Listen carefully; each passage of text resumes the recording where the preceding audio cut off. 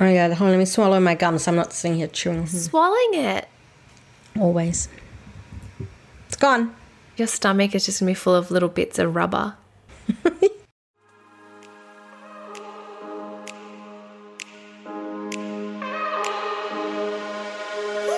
Hello and welcome back to another episode of That Beauty Podcast, your go-to guide for all things beauty from two of Australia's leading beauty editors. As always, that's me, Carly Orman. And me, Bettina Tyrrell. Hey guys, welcome back. Carly, this is the point where I tend to ask you how your week has been, but I'm just going to palm you for a minute because we have a lot to get through in this episode. You don't know. I could have had the best week of my life. You could have, but I'm sure you'll find a way. I'm sure you'll find a way to let us know about it in this episode. So going through Actually, I can. So guys, like always, we have our MVPs, but then we also have our reoccurring segment, Ask an Expert, where we open up our little black book of beauty and ask our experts to answer your questions. And then Carly is going to be taking us through how to deal with a hot tool burn, and I am certain she has a story for this one. So before she kicks into that, let's head straight back up to the top of the episode. And Carly, what's your MVP of the week? I really like how you've learned how to curtail my waffling. I'm sure Carly will tell us, but before I give her opportunity to cut in while I take a breath, I'm just going to go dive straight in. Nah. Okay, my MVP. Well, I have tried the much talked about viral TikTok sensation that is the Maybelline Lash Sensational Sky High Mascara. So we posted to the Instagram the TikTok that made this mascara literally explode. It exploded all over the internet. I don't think there was one beauty website, podcast, magazine that has not spoken about this mascara. And if you missed it, please go have a look at our Instagram grid so you can see what I'm talking about. Now, in a nutshell, it looks like it adds significant length and definition to lashes, like the kind of effect you'd expect to get from a professional lash treatment or false lashes or something that delivers more than a usual mascara would. So it is out in Australia, but it turns out it's not the easiest product to get a hold of. I don't know if you've noticed this, Bea. It's not in Priceline. It's not in Chemist Warehouse stores. It's not in Woolies. It's not in Coles. Is it because it's sold out because of the TikTok phenomenon? No, it can't be. I don't know if this is just some weird like marketing technique that Chemist Warehouse is using, but pretty much it is, as far as I can tell, and please listeners correct me if I'm wrong, on the date of recording, it is only available at Chemist Warehouse and only for click and collect. I mean, or you can get it delivered, but like only online. You would think these stores would be like stocking to the max because everyone is trying to get their hands on this mascara. 100%. I mean, even TikTokers still go into stores. Even people go into bricks and mortar. Absolutely. Anyway, yes. So it's look, it's quite a tricky one to get hold of. Because I could get it at my local Chemist Warehouse and it was on special for $15. I was like, okay, I have to get it. If those two things didn't happen, I'd probably be like, ugh, I'll wait until it's more widely available. But I was like, nah, I'm going to do it. I was so excited to get it that when the text came through from Chemist Warehouse that it was ready, I raced off to Bondi Junction and I walked up and the shutters were closed from the store. So I was like, oh, you're kidding me. So of course I went the first thing the next morning because I had to try it. And as soon as I got home, I was in my sweaty gym gear and I put it on immediately and I was floored with the instant definition that it gives lashes in just one coat. Really? Floored. Yes. It's like the formula is just pretty black, right? And the brush is that really rubbery kind with those stiff bristles rather than like those big fluffy bristles. And that's from what I understand from makeup artists I've interviewed and spoken to is those rubbery bristles are really, really great for lift and definition because they can kind of really get in between the lashes to coat and comb, I guess, at the same time. And then also the other thing that I really like about the brush, it's kind of like a canonical shape. So it really goes to a small tip. So you can really get into your corner lashes without smudging it everywhere. So yeah, this pretty much coated every single lash. I probably, like with one coat, would have been satisfied as like, you know, daytime look. It really like lifted, defined, did all those things. And then it builds nicely too. So I'm quite happy with 2 coats. I think that's like nice, you know, lift definition for me. It's not super like on the volume side of things, but I've seen a lot of videos online where people have like really 4 or 5 coats and you get that really, I mean, I guess for lack of a better description, that spidery kind of effect. And it just looks like it doubles people's lashes. It's insane. In terms of the hold, doesn't flake through the day. That lift and the curl that it gives holds throughout the day. Like I was super impressed and kind of droop, and then I was like, oh, okay, thanks. I had it for 2 hours and then that was done. So yeah, big tick from me. I mean, look, Maybelline mascaras tend to be like never fails in the mascara department for me, but this one is truly excellent. So if you are someone who spends a lot of time in the morning on your lashes trying to get the curl, the lift, the definition, I don't know, maybe use 2 or 3 different kinds of mascara and a lash curler, I reckon you could probably just use this. Wow. You're maybe making me think that I can throw away my eyelash curler. Oh my gosh. Okay, no, that's a big call. That's a big call. I would never try and tempt you to depart with that. I know how attached you are to your eyelash curler, but it is an excellent mascara. And look, I got it on special for $15, but retails for $24.95. And like I said, for now, Chemist Warehouse online for click and collect or delivery. But I'll put the link in the show notes for you. Hey, who knows, by the time this goes out, maybe you could walk into a price line and it'll be sitting there. All right, B, tell me yours. Can you compete with a viral mascara? I don't know if I can rival your mascara, but I can, because my MVP is literally the whole other end of the spectrum. Mine is a book. So my MVP of this week is The Australian Healthy Skin Diet by Geraldine Giorgio. So I've had this book for a while and I've kind of revisited it because I came back from holidays and my skin, I feel like we're always like referring back to holidays. Like I feel like this summer must have been pretty integral to my life because we're going to be in August still talking about our December, January holidays. When I was on holidays that one time. When I was on holidays, that one long wet holiday that I had that was just raining the whole time. Anyhow, when I came back from holidays, my skin was like out of sorts. I had breakouts. I had like a load more redness than usual, and it was just out of whack. And I put it down to the fact that my diet was pretty poor, like in a good way. I was eating lots of cheese. I was drinking more, probably eating a lot more sugar. But it had, I clearly my skin was showing that is what I had been doing for 2 weeks. So I picked up this book again, and it's written by an accredited dietitian. It looks at how you can support your skin through nutrition to improve things like acne, psoriasis, dermatitis, eczema, rosacea, and other common skin conditions. What I love about the advice in this book is that it's super practical and backed by science. So there's nothing woo-woo. There's no mention of, juice cleansers, and it's just super helpful factual information. The first half of the book is written skincare advice. So it takes you through different skin concerns and how nutrients can impact and affect it. It covers a lot of some of the stuff that we spoke about with Jess Seppel last week. And then the second half has meal plans and recipes. So for the last 2 weeks, my partner and I, we've been cooking our dinners solely from this book. And solely, yeah. Usually I'm a Jamie Oliver girl. That is what solely means. A little bit of an Otter Lange kind of person as well. But no, we've just decided we're going to cook from this book. And the meals are great. And not just from a female perspective, because men, their diets just can be different to women a lot of the time. They like a bit more bulk. But Patrick's been really loving them too. And basically they're just super healthy, super easy, like really, really quick, packed with nutrients, as well as giving you lots of tips for avoiding things like overloading on sodium or carbohydrates or sugars, which can have a negative effect on your skin. So it considers gut health and inflammation as well, and all these internal things that can be going on and that can then present on the skin. I want to talk about some of the examples of the recipes. So like there are there are snack options, which is great.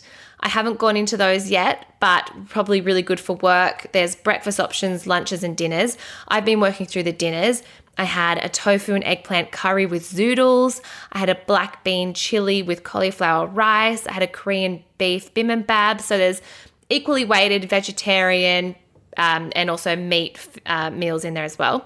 I can't say that my skin is 100% fixed and flawless. It's only been 2 weeks and like we know that change takes a lot longer than that. But I'm loving the meals. I'm enjoying cooking them and eating them, and I'm feeling super healthy. And I'm definitely going to be adding a few of these to my weekly menu. I think it's a really good book. Beyond the delicious meals, I think it's a really good book if you've been battling with skin issues, or perhaps you want to take a more holistic approach to your skin and your skincare. I also think, if you just want to know more about the link between food and nutrients and your skin, or perhaps you are suffering with rosacea or acne, and that's a massive challenge for you. This book provides such insight, and I really trust the information in this book. I trust it more so than what you can dig up in a Google search on the internet. So, I'm not saying it can replace a dermatologist, but I think the actual skin advice is so valuable, and it's also a really great read. She puts it into really easy terms, so highly recommend. I do love the idea of easy and healthy recipe ideas, because that's always me. Like, on a Wednesday night, you're like, oh, I should cook something, but I don't know what. And then I'm just going to order pasta, and then that's, not great. These are super easy and also just like light and fresh, that kind of vibe, but definitely filling. So give it a and where can one get their yes, Bettina? Of course. So this book Come on, don't leave us hanging. This book, so it's the Australian Healthy Skin Diet. It is $35 from Murdoch Books, Dimmicks, Booktopia, Big W. You can find it pretty much anywhere you can buy a book. Fabulous. Well, I think I actually have a copy of that somewhere, which I flicked through when I first got it going, oh yes, and now maybe I need to dig it out. All right, guys, we will put the links in the show notes for you for those things. And up next, we are going to be answering your questions.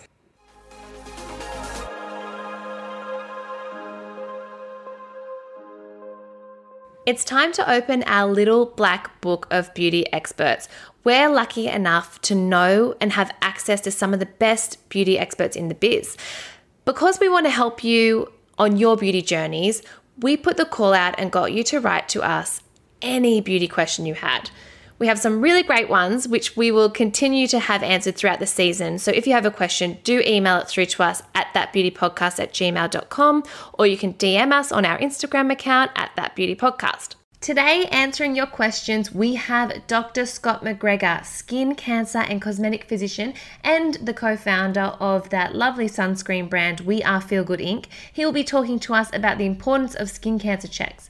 We have scientist and science educator Dr. Michelle Squire of Curate and Curate Mediskin explaining collagen powders, and dermatologist and friend of the show, Dr. Alice Rudd of Skin Depth Dermatology, will be telling us what derms really think of that popular skin treatment, dermaplaning. So first up, here's Dr. McGregor answering this question. I've never had a skin check. How do I know if I need one? The quick answer to your question is yes. If you have never had a skin check, then get one done, no matter what type of skin you have. Unfortunately, Australia has the highest rates of skin cancer in the world.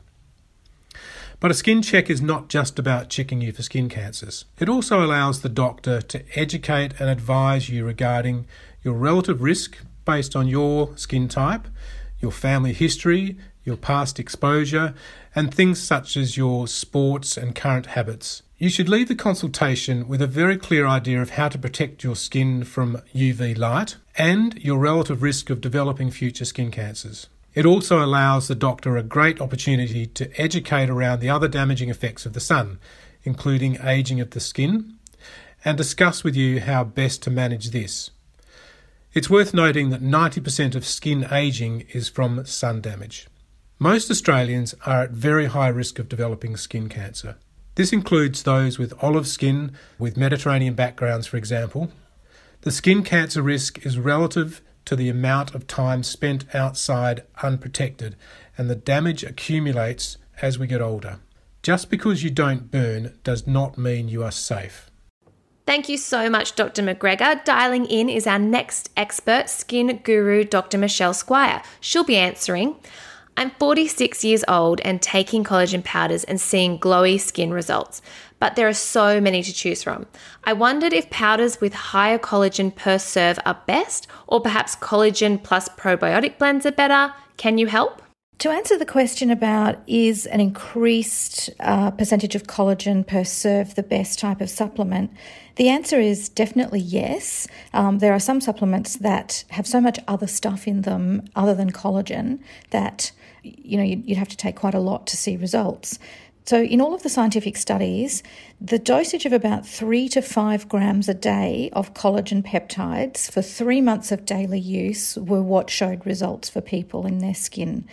So what you want is a supplement with a high percentage of collagen so you don't have to drown yourself to get that kind of dosage. But that's not the only thing, because you also want to look for a supplement with the right peptide profile. And by that, I mean collagen peptides in the supplement that have a low molecular weight of about 2 to 4 kilodaltons, which is the measure of size for proteins. So you want 2 to 4 kilodaltons in size, because that's the size that's what we call bioactive. So that's the size that's known to be absorbed across the gut and make its way into the bloodstream about an hour to 1 to 2 hours after ingestion, and then get to the target tissues to have their effects. So if you're not sure if that's the peptide profile of your supplement or the concentrations of your supplement, then perhaps it's time to look for a supplement that actually displays that, or contact the manufacturer and ask them, because they'll have that information. So to answer the question about whether collagen plus probiotic blends are better, the answer is a little bit more nuanced than just, a probiotic's good for the skin, because probiotics tend to be very strain specific. So different strains of the probiotic bacteria do different things in the body. So unless you're certain that the probiotic strains are actually those that have been showed in the clinical studies to produce results in the skin, and not just for gut health or some other outcome, then I'd say probably my preference would be to go for a collagen supplement that had a high percentage of collagen, again, so you don't have to drown yourself in it, versus a collagen and probiotic blend. Unless, of course, you can have some assurance from the manufacturers and some science to say that those are the right strains specific for skin outcomes. Thank you, Dr. Squire, and welcome Dr. Alice Wright, who will be answering our last listener question. I'm curious about dermaplaning. Do experts recommend this, or is it a big no-no? So I'm a big fan of dermablading, or dermaplaning as it's also known as. There's a lot of myths about it that have been thrown around, that it's like shaving and the hairs grow back more coarse or differently, but I find personally in my practice it to be a really useful treatment for hair on the face specifically, and particularly hair that's not amenable to laser treatment.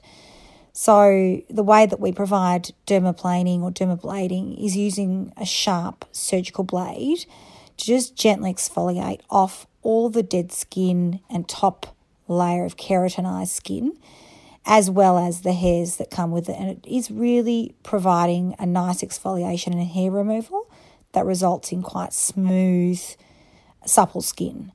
And I've even had some clients who've had the treatment done find that their hair hasn't grown back afterwards. So it does need to be repeated in most people after a few weeks. But as a general rule, I love it as a treatment by itself for those with hair problems, or as an adjunct to, say, a peel, where you can have a gentle exfoliation without physically exfoliating it too much and irritating the skin, and allowing application of, say, chemical peel or a skin treatment and enhancing penetration. Thank you, Dr. Rudd, and thank you to everyone who wrote in. If your question wasn't answered this week, stay tuned, as we will have this segment again soon.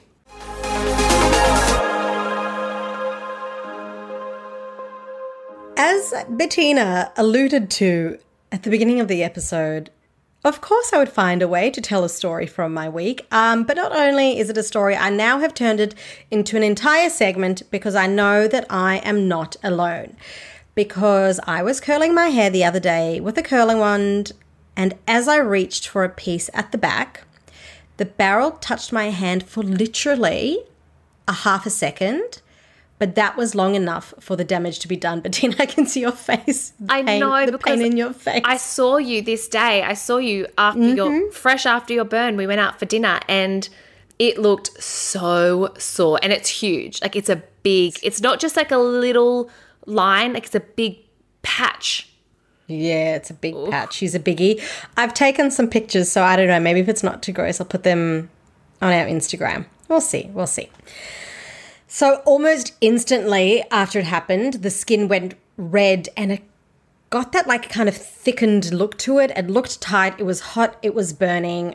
So I ran it under some cold water, but then I was getting ready to come and see you. So I was impatient and I needed to get ready. So I needed to continue doing my hair. So I just kind of stopped, and then intermittently I'd keep like running it under cold water. But look, that was definitely not the right way to deal with it as it happened. And given so many of us use hot tools and there are so many kinds and ways to maneuver them, it's not uncommon to get burns on your hands, wrists, arms, forehead, even neck. I mean, once my mum asked me if I had a hickey and I was like, I wish. I was just straightening my hair.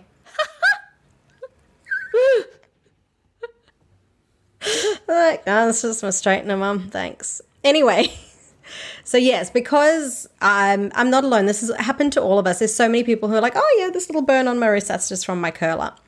I thought, let's talk about what to do when you burn yourself and how to best treat the area so it doesn't scar. Now, I guess we're kind of mostly talking about those superficial first degree burning here. If you've done some serious damage with your hot tool, I highly recommend going to see a doctor or a medical professional and getting it checked, because, I mean, just a reminder, I'm not a doctor, just a beauty editor giving some beauty advice. So if things feel really bad, go and see a doctor. And I guess maybe let's just clarify, how do you know if it's a first degree burn or if it's worse?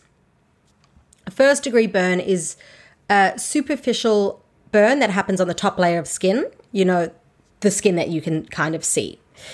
That's called the epidermis, and that's when that is damaged. It is painful. Your skin will likely be red, slightly swollen, but at this stage, it probably won't blister. A second degree burn, that is when the epidermis and the second layer of skin, called the dermis, are damaged. Now, this could be very, very painful. Your skin could be pink, red, white, or even mottled. The burnt area might swell and blisters may develop.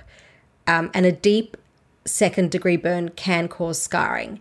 Now, it is, like I said, it's really, really recommended if you get the discoloration or the blistering, you should seek medical attention.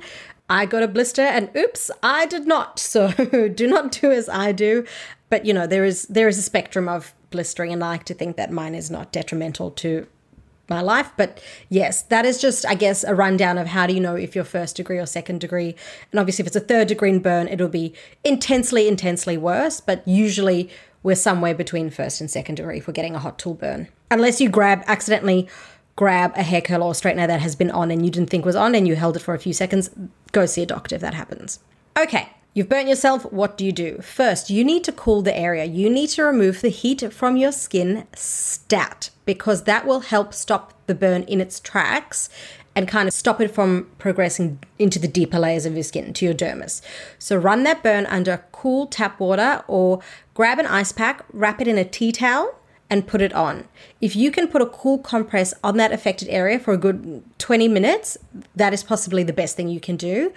But whatever you do, do not put ice directly onto that burn, as that can actually cause more damage and make the burn worse. So cool it down. Next, once you've cooled down the area, you want to disinfect and treat it. So gently, gently cleanse the area with some cool water. You can use soap, but make sure it's a really, really gentle, simple formula. And then if you've got some antibiotic ointment or hydrocortisone or even like a burn gel or ointment around, apply that over the top. And if you can, cover with a bandage or a Band-Aid to protect it. I guess with a Band-Aid, you just want to make sure that it's big enough that the the soft cushy part covers the wound. You don't want to have anything sticky on that, because then if you remove that, that's... So, yes, big Band-Aid to cover the whole burn. But, Tina, I'm sorry, is this grossing you out? No, not at all. I just had the visual of what would happen if you put the sticky part of a Band-Aid on a soft, delicate, blistered burn. Yeah. But it's okay. I'm good. I'm hanging in there. You're good. You're hanging in. Yeah. You're good. Okay, great. We're not queasy yet. Now, if you don't have any of these things like an antibiotic ointment or hydrocortisone or burn gel lying around, which honestly I don't because I'm a millennial, and who has a fully stocked first aid kit? I mean, good on you if you do. I think that's really like a true sign of adulthood. So if you don't have these things, you can just use a basic moisturizer. Think Avène, La Roche-Posay, Bioderma, CeraVe. But I mean basic. No anti-aging creams, no actives. You want the most basic of basic moisturizers because if you have any active ingredients, like, if you've got a retinol or an AHA, that's going to irritate the area, and that's going to hurt. Just don't do it. Basic moisturizer. Now, once it's bandaged up and you're kind of in the day, because it will take a few days, it could take a week, it could take 2 weeks for this area to heal.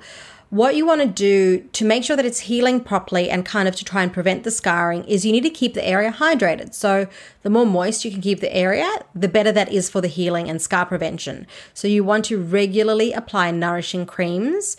In the past, when I've had some hot tool burns, less severe ones than the one I got, I've used just straight up rosehip oil on these areas, and I've been really impressed with that. Trilogy has a really excellent one. It's a cult favorite. Akin has a great one. There's so many rosehip oils. This time I have been slathering on my Ipsum body oil. I mean, I told you I love the brand. I wasn't lying. So I've been putting that on because that's got some really nice oils in there, like macadamia nut, avocado, coconut, jojoba, heaps of others. So I've been putting that on, as well as, again, who knew my Avène Sickle Fate would just be, I don't know, the MVP of the year, helping me with all my skin issues, but using that kind of too, and then a Band-Aid on top. Now, one thing you should be aware of, especially if your burn is on your face or your neck or your chest and you're kind of self-conscious about the appearance of it, I'm sorry to say, but don't use things that can irritate it, including makeup, because that can... tough. Yeah, I know. Especially we've all had that like forehead burn. And all you want to do is... conceal it. Oh, dear. Okay, so must maybe cover it with your hair. Just cut a fringe. No, I mean, the thing is that the makeup, if you put makeup on before it's healed, it's, had its time to heal, it can really irritate and inflame the area. It could cause an infection. It can really prolong the healing process. So if you're trying to cover it in the early stages, just be brave and don't. But if you are super, super, super, super desperate and you just really need to wear makeup and you need to cover it, you can get dressings like the Duoderm Extra Thin Dressing to apply over the scar, and then you can apply makeup over the top of that. But look, it might not exactly be an invisible patch type thing, but that is an option. So I'll put the link to that in the show notes for you if you just want to have them on hand if you tend to be prone to hot tool burns. Now, another biggie while your burn is healing, and probably this is more for the later stages when it's not kind of feeling too tender, is sunscreen. Because that skin is going to be, it's fresh skin. It's like fresh baby skin. So you need to be super aware about protecting it with sunscreen. I mean, look, we should all be applying sunscreen on all skin everywhere anyway, every day. But just so that you're aware, this new healed skin needs some extra TLC and sun protection. So make sure that it is sufficiently covered. So now, what if you're like me and you get a blister? What do you do about the blister? Look, it's likely. It can happen, especially if you do like I do and don't cool the area properly as soon as possible.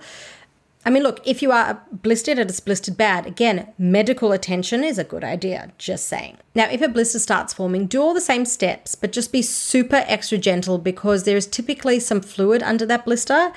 And that fluid is actually trying to protect you from infection. And the skin under that fluid is kind of trying to heal. So you don't want to break the skin of that blister because that could lead to scarring and infection and things like that. Also, another oops, while I was writing my notes for this segment, I accidentally popped my blister. I was leaning on my hand. Ugh. I've been known to pop blisters in the past, like It's so purpose. tempting. Yeah, because I feel like I always think like, oh, well, once I pop it, then it can start healing, but that's not the right thing to do. I mean, look, I guess it's kind of right. It will heal, and once it's popped, you don't have to worry about it popping. But the thing is that once it's popped, you kind of you're more at risk of infection and scarring and things like that. So as long as possible, try and keep that blister formed. Now, if it does pop, clean, again, just gentle soap, some water and an antibiotic ointment, and apply a Band-Aid or bandage over the top. That won't be sticky over the blister. And your blister should hopefully heal in a few days. So, be patient. I know it's hard. Like, believe me, I know it's hard. And it sucks, but you will get better. There is hope. Now, the big question once we all have a hot tool burn is, how do I prevent the scarring? Because that's always the fear, isn't it? If you follow the rule of hydrate at all costs, you're already doing a great job at helping preventing scarring. But once the healing has begun and the scar isn't as red or tender, you can try a silicone gel treatment, as they can help improve the hydration of the area and really help that healing process. And, hydration is the biggest thing in preventing scarring. So hydrate. Moisturizers, oils, they're your best friends. But if you do want to go down the silicone gel treatment route, some options are Dermascar or Bepanthen. I mean, if you walk into any chemist, they'll have an array of silicone gel treatments. So just ask a pharmacist or a chemist and they can help you find one to put over the area. Avoiding burns altogether. How can we do that? I mean, really, be careful, take it slow, don't rush. And if your hands tend to be your most common victims, which for me, it's my hands, it's my wrists, wear that really lame glove that sometimes comes with a hot tool, or invest in a heat protecting glove. GHD, Cloud9, they do them.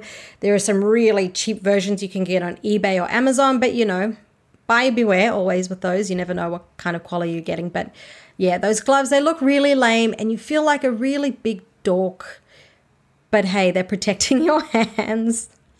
And can I add, because I know that a lot of my burns come from when I'm using a tong, a curling wand, and I'm using the little latchy bit. How would you explain that? The bit that clamps. The clamp is the bit that clamps. The latchy bit, the clamp. Okay. Gotcha. I do like latchy bit. I'm sitting here using my fingers like a tong, like a barbecue set of tongs to Carly as well. What I tend to do is I just don't use the clamp. If the clamp is a metal top, it will still heat up with the wand. Just wrap your hair over that clamp. Like you don't necessarily need it to clamp your hair in place. I actually find them a little bit redundant on hot tools. I was going to say the curlers with the clamps are my worst kind, because you always get that weird like denty bit when you clamp your hair in. Exactly. You get that kink and you just don't really need it. So if you've got one with a clamp, just wind that hair right over the top of it and you'll definitely avoid a few extra burns, I imagine. Yeah, good tip. So there you go, guys. That is what to do if you burn yourself while doing your hair. A common problem for a lot of us gals and guys. So yes, I mentioned a few little products in that. I know it's not super product heavy, that segment, but I will put the links in the show notes for you guys, of course. But I think that draws us to the end of this week's episode, wouldn't you say, Bea? Sure does.